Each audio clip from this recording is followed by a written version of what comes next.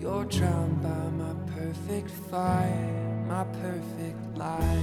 Well, hello everybody, and welcome to a brand new episode of The Word on the Hill. We are the Lanky I was the Guys. And my name is Father Peter Muzzin, My name is Scott Powell. and I'm going to do the whole podcast in this accent. Are you? Yep. Do you think you're going to offend all of our rednecks?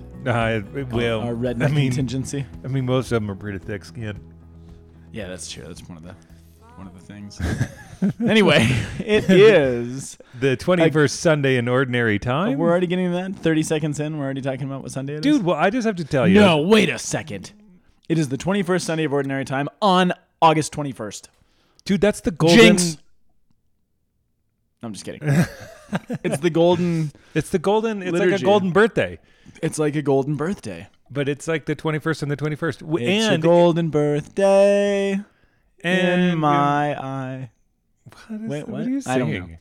Dude, Scott Powell and I have been engaged in, Dr. Scott Powell, PhD, Thank you. have been engaged in outreaching, reaching out and That's it. into the world. We spent all morning. We're covered in chalk. Literally, if it was looks like we've been in that like color festival in India. What a. Yeah, just go. Just keep going. You know what I'm talking about. What a strange. Your reference points are just wonderful. It does look like that, except it's all white. Yeah, so it kind of looks like we were bakers.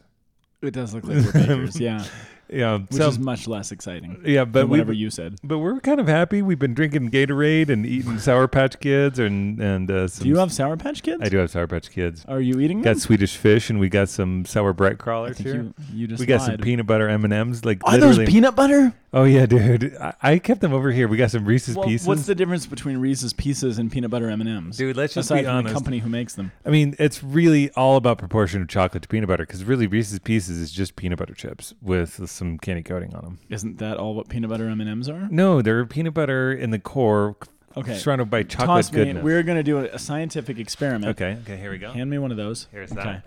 Here we go. There is a lot more girth to the M&M. Yep. Okay, here we go. I'm trying Reese's Pieces. Okay.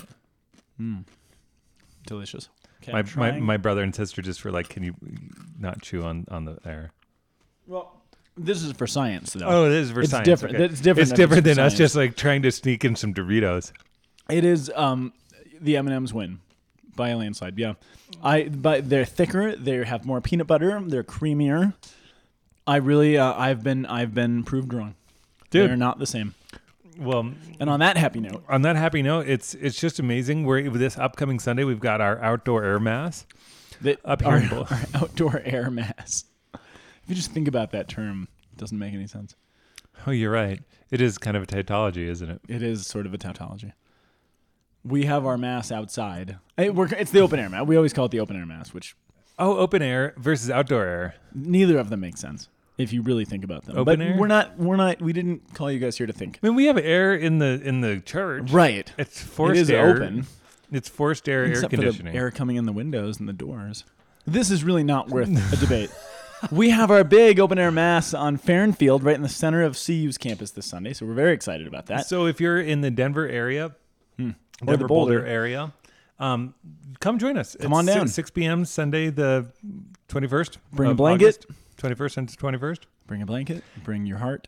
And a prayerful spirit, and prayerful spirit. it's going to be super awesome. It is. I love one of my favorite things in the year is hearing Mark's Scola choir resounding through the stone buildings of CU. Oh, so It's good. really cool. Even if you're just sitting in the dorms and you don't know what's going on, you can't miss it. It's really beautiful.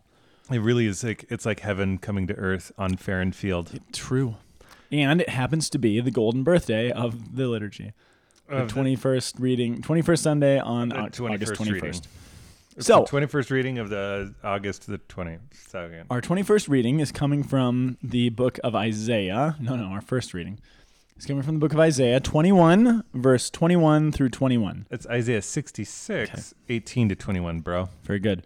Our responsorial psalm is Psalm 21, verses 2 through 1. It's Psalm 117, 1 and 2. Our second reading is coming from the book of Hebrews, chapter 21, verse 20 through 1. And our Hebrews is actually verses chapter 12, 5 through 7, skipping 11 through 13. And our gospel is coming from Luke chapter 21, verses 21 through 21. And Luke is chapter 13, 22 to 30. My strategy is always to. This is work. I totally didn't even get Here's it. a clue for all of you guys. If you have a bad joke, if you just stick with it as long as possible, someone will eventually laugh. It's true. It's Dude, just something you should know. why could you tell that I totally wasn't getting it? No, were you really not? I was like, Everything was 21. I was like, he just keeps on saying the wrong numbers, and I'm like, did I study the wrong thing? Oh, that's great. I was like, these readings are great. I was like, oh no, I studied the wrong week. Oh. I really inside, and so I was just like, I'll just say what I have, and then he'll correct me. Nope. No, it was just a silly joke. All right. Isaiah, as they say in the British world. Yes. What are we talking? Isaiah. Isaiah. Yes, Isaiah. You know, I've recently come to appreciate football. Some people call it soccer. Yeah. Have you really, or are you just saying that? I don't know. It's just a British accent and fair. Aussie accent. It sounded more Yeah, Australian. yours was definitely. It's not the Russian that it usually every one of your accents usually is.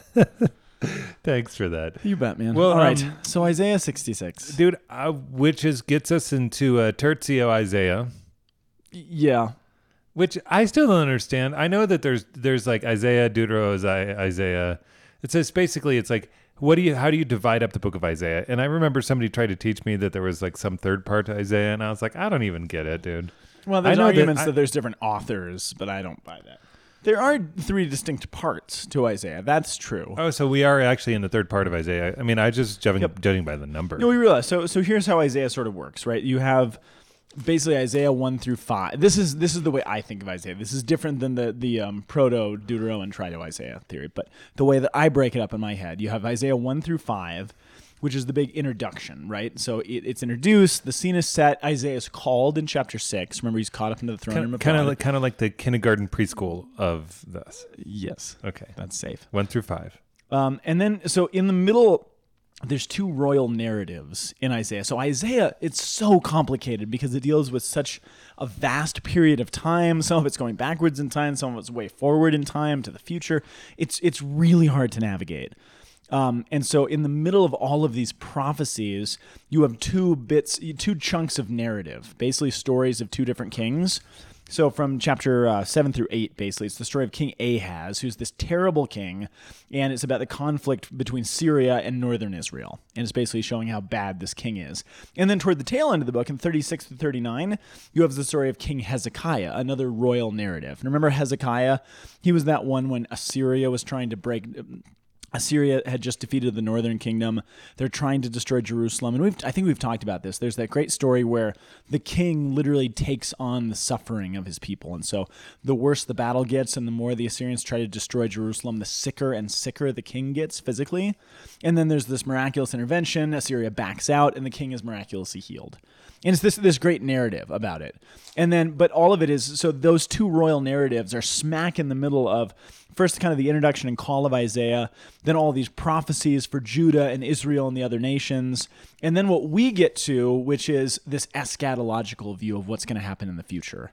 So the middle part of Isaiah is really all about, here's the bad news. Things are going to happen. Remember, we've always divided the book up between chapters 1 through 40, which is the bad news. Book of consolation. Yeah, and the book of consolation, and the good news, right? Whoa. So we're way into the good news. So basically Isaiah has just told the people that even though, there was this miraculous intervention in the time of Hezekiah, this was very good, another nation called Babylon is going to come in and finish the job because the people don't turn back to God. They don't repent. They don't become the people that God wants them to be. They will be gone off into exile. They will eventually come back from exile. But then this part of the book at the very end looks way into the future, that after all of the exile, after the return from exile, God's going to build up his people in a way that was totally unexpected and sort of looks to the future. Our passage today cuts off right before Isaiah introduces the concept of the new heavens and the new earth to us. So that's how far in the future we're kind of talking about. Absolutely. Which I was kind of bummed about. I actually read some context today, and I was like, ooh, that would have really been helpful for this reading. I don't think it would have. personally. I don't think it would have been helpful for this reading at all. I don't even know. I mean, come I really on. can see how Don't- they wouldn't have done it. Come on, man. Stick to it. Stick to your guns. No, Who am I? you're Scott Powell, I'm PhD. I'm Jean Valjean. Okay, so here's what it says. So with that kind of context in mind, so basically just remember, bad news, good news, way forward good news. Okay? Okay. So we're in the way forward good news. So it says, thus says the Lord. So this also takes into account that they know everything that either happened or will happen as far as their history and their exile and those sorts of things. So thus says the Lord, I know their works, and it's talking about Israel. I know their works and their thoughts, which are bad. And I will come to gather nations of every language, and they shall come to see my glory. I will set a sign among them. From them I will send fugitives to the nations, to Tarshish, Put, Lud, Moloch, Tubal, and Javan, to the distant coastlands. Now, pause there for a second. From them I will send fugitives to the nations. Who is God sending to the nations? Historically, who does he send to the nations? Well, okay, sorry, that was too ambiguous a question. I apologize. I'm not trying to set you up for Who does God failure. send? I mean, the church. I mean, like the apostles. Eventually. But right now, think Oh. context. We're in Isaiah. Oh, yeah. What has He's- God just done? The exiles. The exile is effectively sending Israel as fugitives to the nations, not for good reason. So, I mean, where your mind went was what the church's mission is, which the church's mission is really just a reiteration of what Israel was supposed to be in the first place, which was God's chosen people, the light to the world, who were to go out and bring the good news of Yahweh and draw the family back together. They fail at that. And so what does God do? Well, he forcibly sends them to the nations in exile, in slavery, as fugitives, as it says here, so that what? So that he can draw them back in. The only way these readings all make sense together is realizing that God's going to make his ways, his will is going to be done, whether we like it or not, basically. And in this case, it's God's will being done, even though Israel's not going to be happy about the way in which it's done, because it's going to be done out of punishment. And even in God's punishment, even in God's wrath in a certain sense, his will be done. Good will come out of this, and the world will be set to rights, right?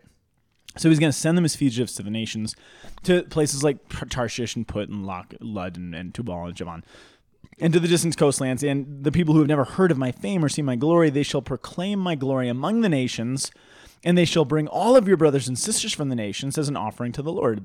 So the idea is, I'm going to send Israel as fugitives, as slaves, as refugees in a certain sense, to all the nations. And the idea is, while they're sent off to the nations, they're going to proclaim my glory. And they're going to evangelize, because what do you do as the people of God when you're in exile? You evangelize there. That's the job. What does St. Paul do when he's thrown in prison every time he preaches the gospel? He preaches the gospel even more. Right. That's the calling. That's what it means to follow God. So the idea is people are going to hear about this, and even if Israel is not at the top of their game, the fact that God's word is being proclaimed, that God's glory is being shown, is going to be enough to draw the nations. And they'll hear the glory. And Israel is someday going to bring all of these brothers. And note that Isaiah calls them brothers and sisters from the other nations. These are what we think of as the pagan nations. And here Isaiah is not calling them the pagan nations. He's calling them the brothers and sisters of Israel, which is fairly telling. It's important that he uses that terminology, right? Yeah. And they're coming in horses and chariots and carts and mules and dromedaries to Jerusalem, my holy mountain, and all these things, and presented like clean vessels as priests and all this stuff. So there is the simple fact of what's going to happen historically. But then there's a couple things just embedded in here. Tarshish, it's the first place that's mentioned in this list of the places where the people are going to come from who are like an offering given back to the Lord. Do you know anybody who comes from Tarshish? Well, Jesus, I mean, that's one of the things, Saul of Tarshish. Saul of Tarsus, right? So that is the same place. So St. Paul of Tarsus was eventually at one point called Tarshish. But what is Paul's job? Paul goes out. He actually lives this out in its fullness. So in its eschatological vision. So there's one level in which Israel is going to do this, but there's another level in which the church, like you said, is going to do it on a whole different level. And Paul, as one of the remnants of Israel, is going to go out, kind of like a fugitive in a certain sense. as a homeless man. He's going to go out to these nations that have these distant coastlands, all these places that have never heard of God's fame or his glory, and they will glorify him through it. And out of those, literally, God says at the end of this passage from Isaiah, some of these I will take as priests and Levites. It's out of the churches that Paul begins to build that you have some of the greatest of the saints, the priests, the bishops, the popes, all come out of this. So, I mean, this isn't just some abstract, generic prophecy about the future. We're living literally in the midst of this. This prophecy is about what's happening right now in history. We're living in the midst of this prophecy. But it can't be forgotten that the only way to get to this point was Israel being punished and sent out to the nations, because it was only through that punishment that God's glory was going to be known. Why? Because Israel refused to do it on her own volition. So God had to correct them. He had to punish them, as a good father often does. An anti-grounding. Yeah, basically. You're an anti-grounding. Hey, dude, I like to fly. Does that make sense? I believe I can fly. Does that make sense? I believe that what you said was good. All right. So that takes us to the song. I mean, dude, you just like laid out one of the most intense principles of like human spirituality and divine patternings in our life is that disciplines from the Lord are the path for goodness. Yes, that's exactly it. Oh, well, and keep what you just said, because the second reading explains it. So in the intermediary, we have the responsorial. Which is so funny because Psalm 117 is two verses. Yeah, so the response itself is from Mark 16. Yeah. With the Great Commission, or Mark's version of the Great Commission, right? Dude, which is very rare that we actually get a response that's a gospel verse. Sometimes we do. It's rare. Sorry. Don't say it like that. Don't you say it like that right. to me. You're right. It's rare. Dude, I've had enough M&Ms to like really like fall asleep on you or something. Yeah, no, you would look like you're crashing right now. No, I'm having a sugar crash. I'm not. No, I don't mean to. Prop it up. Have another M&M. Dude, no, I'm here. I'm doing here. I'm doing. Open good. your mouth. Oh, yeah. Guys, we spent like 15 minutes before the podcast with me throwing gummy worms and Father Peter trying to catch him in his mouth. And dude, he on air, live. It was he caught it. It was shot. really amazing. Perfect shot, perfect catch. And go out to all the world and tell the good news about that. Dude, that's what we're doing. I shouldn't have said that. This is good news. This is not the good news. The good news is different than the good news. Yeah. This is just generically good news. Dude, I love really, really short psalms. Praise the Lord, all you nations. Glorify him, you peoples. This is the instruction. These are the words that ought to be in Israel's mouth as she's being sent off into exile. Right? That's what she should be proclaiming. Despite the fact of what's happening to us, praise the Lord, all of you nations. All of you are captors. All of you are enemies. All of you, those who have taken us into slavery. Praise the Lord, all of you. I mean, and we know this explicitly because this is the command that's given way back in Exodus. God says, I'm doing these plagues and all of these things so that Egypt can come to know me. That's his goal. Dude, this is some wild stuff. I mean, and then you look at that and go into the whole world and proclaim the gospel to every creature from Mark in relationship to praise the Lord, all you nations, extol him, all you peoples. His mercy is for us is strong. Faithfulness to the Lord is forever. Hallelujah. Like, this is the song that they sing in captivity as they're being taken. I mean, like, that's it. That's really like, and notice like the simplicity of a song. I don't know if you've ever noticed, but like I noticed this as a DJ. Is that there's like certain songs that like as they go, the simplicity of them is like so wonderful. Like Around the World by Daft Punk. It's a very, very simple song. Oh, Daft Punk? Oh, Daft Punk. I don't know Daft Punk. Around the world. And you like play it and you're like, I love that song. But it's super simple. But and like the simple song is the one that can actually be repeated super easily. And so I love that Psalm 117 had kind of in this context of this exilic reality is like really powerful. What a perfect psalm if you're in exile. You don't have the freedom necessarily to have scrolls and paper and a context in which you can do all these things. You have to have something quick that you can recite and memorize quickly because you're going off into exile. Right. So the psalm speaks to the reality of its its context, I guess. And it's also the same kind of thing that's on the lips of the apostles Yep. when they're being persecuted in the New Testament. Right. You see this kind of thing. So Gets us That- into the Hebrews. it really does. So, okay. So take everything we just talked about, especially that first reading and how we unpacked the first reading to show what was going on, that all of that is only going to be possible. What did you say? It's spoken about this, the Lord's discipline is what's going to bring this, right? Yes, absolutely. So check out what Hebrews says. Brothers and sisters, you have forgotten the exhortation addressed to you as children. My son, do not disdain the discipline of the Lord. Oh, dude, listen to the way that the Greek, even untranslated, unreordered Greek says. It says, do not make light of the Lord's discipline or give up when you are corrected. Wow. For the one who loves the Lord, So you keep going. Yeah. Yeah, he endure your trials as discipline. God treats you as sons. For what son is there as father does not discipline? I mean, the discipline is a sign of love. It's not loving to let your kids do whatever they want to and beat on each other. And that's just, there's no mercy, there's no love there. No, it's really horrible, actually, not being disciplined. Not actually having a real clear sense of what my boundaries are is really awful. And discipline actually comes from the same root as disciple. Go make disciples of all nations. Yeah. Go discipline all the nations. Go discipline all the nations. Well, the Lord can do that. Yeah. Well, and we can't forget the context of the letter to the Hebrews, which, remember, the Hebrew is written to the Jewish people, the Hebrews. It's the only letter, the epistle, I think, that's written back to the believers in Jerusalem. It's believed to be, actually.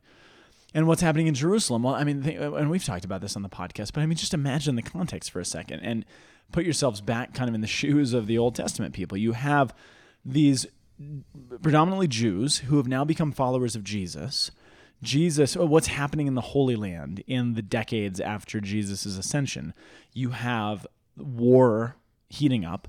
You have battles being planned. You have a whole nation that's preparing to go to war against the great and powerful Rome, who's preparing to fight. And that's going to come to a head in the year 66 to 70 AD when Rome is obliterated by where Jerusalem is obliterated by the Roman forces because this war has broken out. So this is what everybody's getting ready for. Everyone's preparing. Your neighbors are gathering up weapons and food, and we're preparing for war because that's what you do, because this is God's holy city. But you're a believer. You're a Christian now. You follow Jesus, and Jesus explicitly told you not to fight in this war. And when you hear of wars and rumors of wars, and you see all these things on the horizon, you are to run for the hills. You are to head to the hill country. You are to turn the other cheek. You are to forgive your enemies and pray for those who persecute you.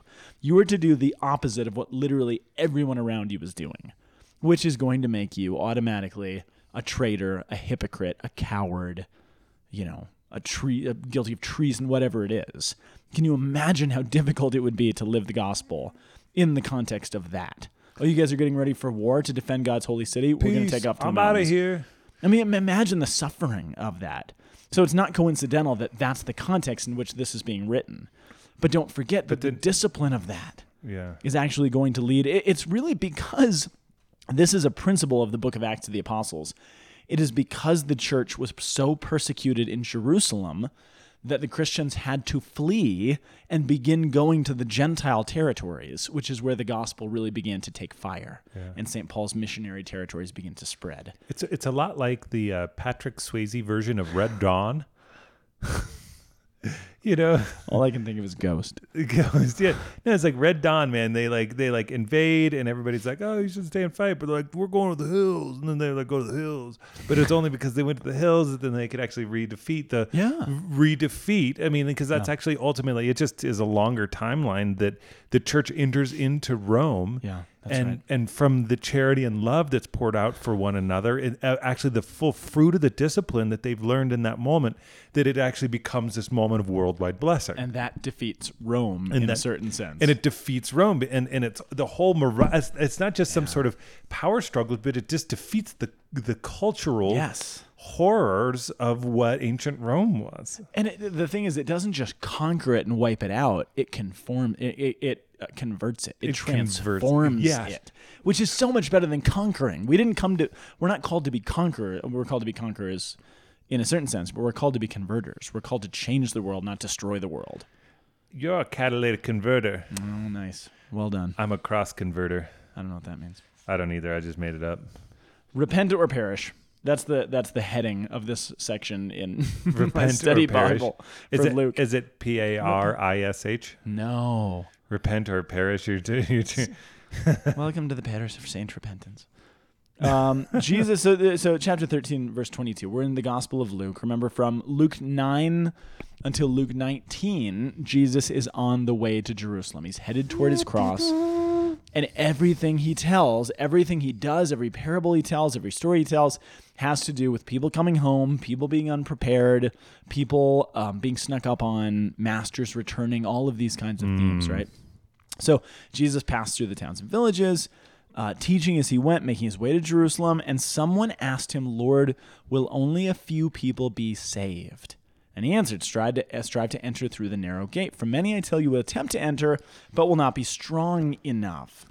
Dude, Now, I was looking at that narrow, the whole concept of narrowness in the Old Testament, and like the only thing that I could kind of relate it back to is David. David actually, the narrow way actually was something that was consistently used when David was facing off against Saul. I know. I didn't know that. Yeah, so this word, I mean, it was the most times used for David, who in his best days when Saul was hunting him, and he's like trying to proclaim the nature of the Anointed One, but then at the Wow. same time running away. Wow. I know. I think that's important.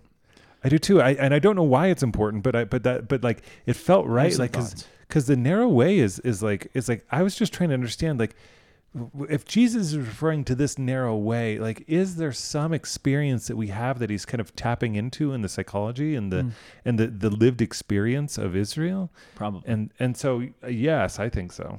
Yeah. Well, okay. So before we get to, so I want to unpack that. But before we even get there, the question this person asked him, Lord, will only a few people be saved?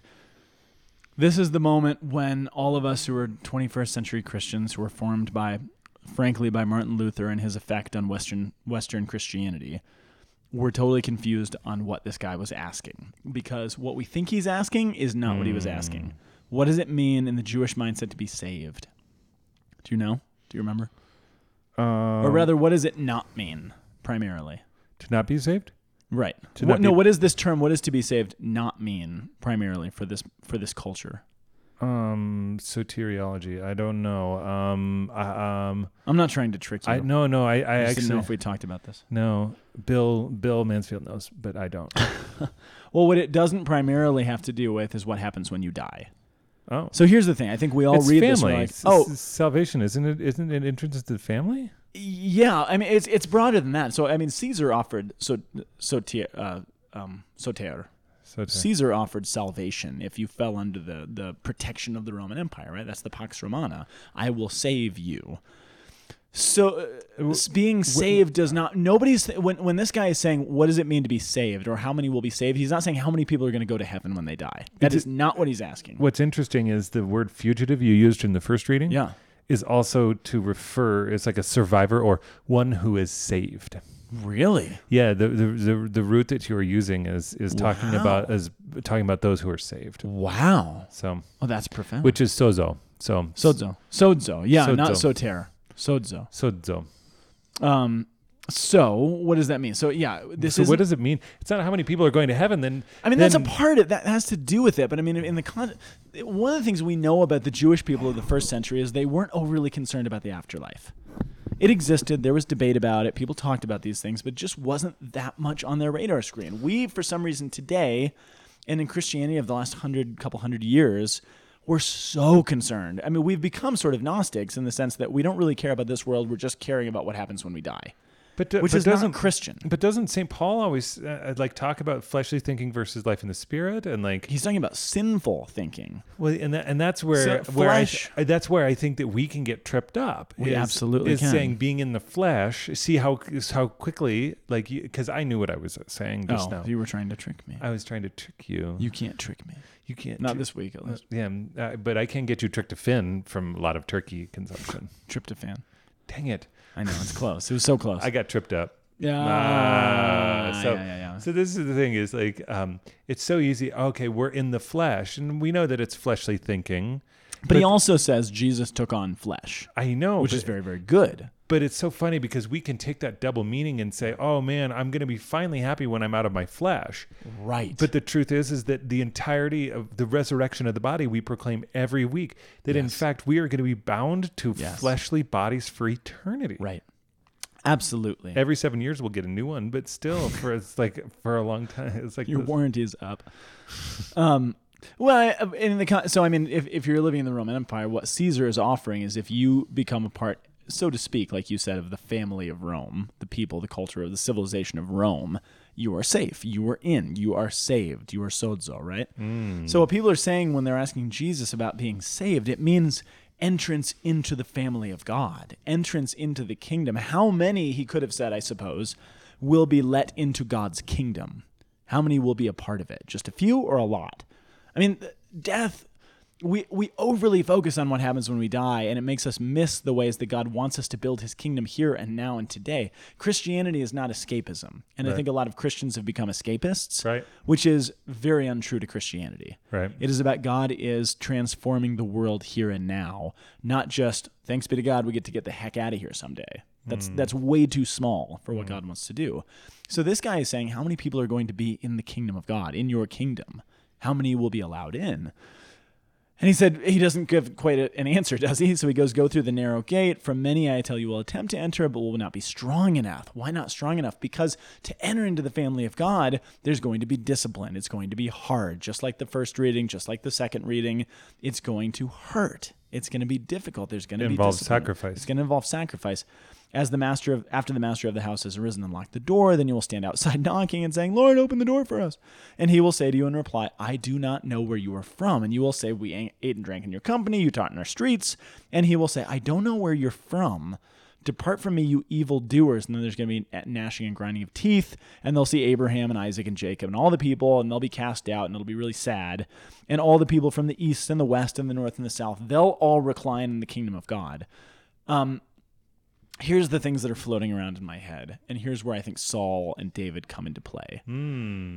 Jesus, and I've always been kind of bugged by this, Jesus' response when these guys in this future vision are knocking on the door saying, hey, let us in, his response is always, I do not know. It's not, I do not know who you are. It's, I do not know where you are from. And then again, he says, I do not know where you are from. He doesn't say, I don't know who you are. He says, I don't know where you're from. And I don't know exactly what that means, but what it does do in my head is turn my mind toward geographic things. And I'm thinking about the first reading, which was very geographic, because the people of God were going to be sent off to these specific foreign places where they would be in the nations, and those people of those nations will be brought back, and they will be priests, and they will offer sacrifice, and they will be part of the family of God. And you get the sense that the people banging on the door are those who thought themselves insiders, right? Well, we're part of the kingdom. Like we're part of the family. We've been here. We're a part of things. Who are those people inside coming from all these different nations? They're not part of us. And what we do know, one of the earliest debate, the biggest fights in the early church, hands down the biggest fight in the early church, was how can we possibly let in all these Gentiles? Because they're unclean and they're not Israelite and they're not part of us. They're outsiders. They're from over there. How can we let in people from Tarsus and Philippi and Corinth? You know, could easily just be Tarshish and Pud and Lud and all those other places, right? There's something about the geography and the idea that the people of God are not bound by a place anymore. I think of the resentment. I see these people outside the door in Jesus' vision resenting those who were inside, thinking, well, we were insiders, right? I mean, the reason I think this might relate back to Saul and David is because, and this is consistent in the Gospels, it's consistent in the New Testament, the threat for the church is usually never coming from outside. We're never worried about the world. We're not worried about campus. We're not worried about the politicians. We're not worried about what the world is going to do to us. The threat for the church is always from inside. It's always us and our hearts being corrupted. It's always the evil one trying to sway us and turn us against each other and ourselves and our God. And which is why the fact that this line keeps coming up in the context of David, it was the king of Israel who was persecuting David. The king of Israel was persecuting another king of Israel. That's where the threat lies. And, you go through Isaiah, and there's Assyria, and there's Babylon, and all those things, but God's going to use Assyria and Babylon and Egypt to his greater good. God's going to use Rome. Rome is not, this is Jesus' words constantly. It's not Rome that you have to fear. It's the evil one you have to fear. It's not Assyria you have to fear. It's not the Babylonians. It's not the Egyptians. It's not your parish priest. It's not your parish priest. It's not your bishop. It's not the media. It's not the politicians. It's not what's happening on campus or the culture around us. It's none of those things. They're symptomatic of the evil one who's actually who you have to fear. Absolutely. And the biggest threat is him infiltrating your heart. Right. Which is why walking the narrow way, as David did, is a profound discipline. To discipline your mind and your heart to accept authority from God is really, really hard. to be able to say, like, okay, you know what, I'm going to accept a discipline of some level of destruction within my life. That is really hard. But both of those particular instances in the narrow path, when you walk those and they come to full fruit, all of a sudden the power surge that comes through from being able to open your heart to God is like, this is the real stuff. That is living on meat right there. That is not living on milk. Living on the meat. Living on a prayer, take my hand, and we'll make it out square. Living on a prayer. Living on a prayer. Wow, wow, wow, wow. It's, these are hard readings. In hindsight. And beautiful. They're beautiful. So y'all, I don't know how the Lord is disciplining you. I don't know what the story is, but I'll tell you, you must seek the Lord regardless of what you receive from his hand. We accept good things, and should we not accept evil? We accept the blessings of God, but should we not accept his discipline? And every bit of discipline is, when it is received, is a hardship, and we experience it. But take it like sons. Yeah. Take it like take it and say, you know what? I know that I'm being raised up into full maturity. Like that's actually what that's what we're looking for. And we're looking forward to defeat our enemies. Yeah. Because our enemies are as enumerated as we did before. It is the evil one and his principalities and powers. Right. Not the people that are before us. Like they may have fed in, but that's why we love them, so that those things can detach from them. Yeah. Because that is really, is there nothing more greater than that, than just letting people detach from the strongholds that are in their life, and find strongholds in the one who is the Lord. Yeah. I love you guys. We will see you next week with a brand new episode. And we'll see some of you on Sunday. Hopefully we'll see all of you. At the Aramas of the Farrand Field. Indeed. That is open. Open up. What? God bless you. Bye. See you then. Bye-bye. The Word on the Hill is a production of the Aquinas Institute for Catholic Thought here in beautiful Boulder, Colorado. You can find us online at www.lankyguys.org. See you next week.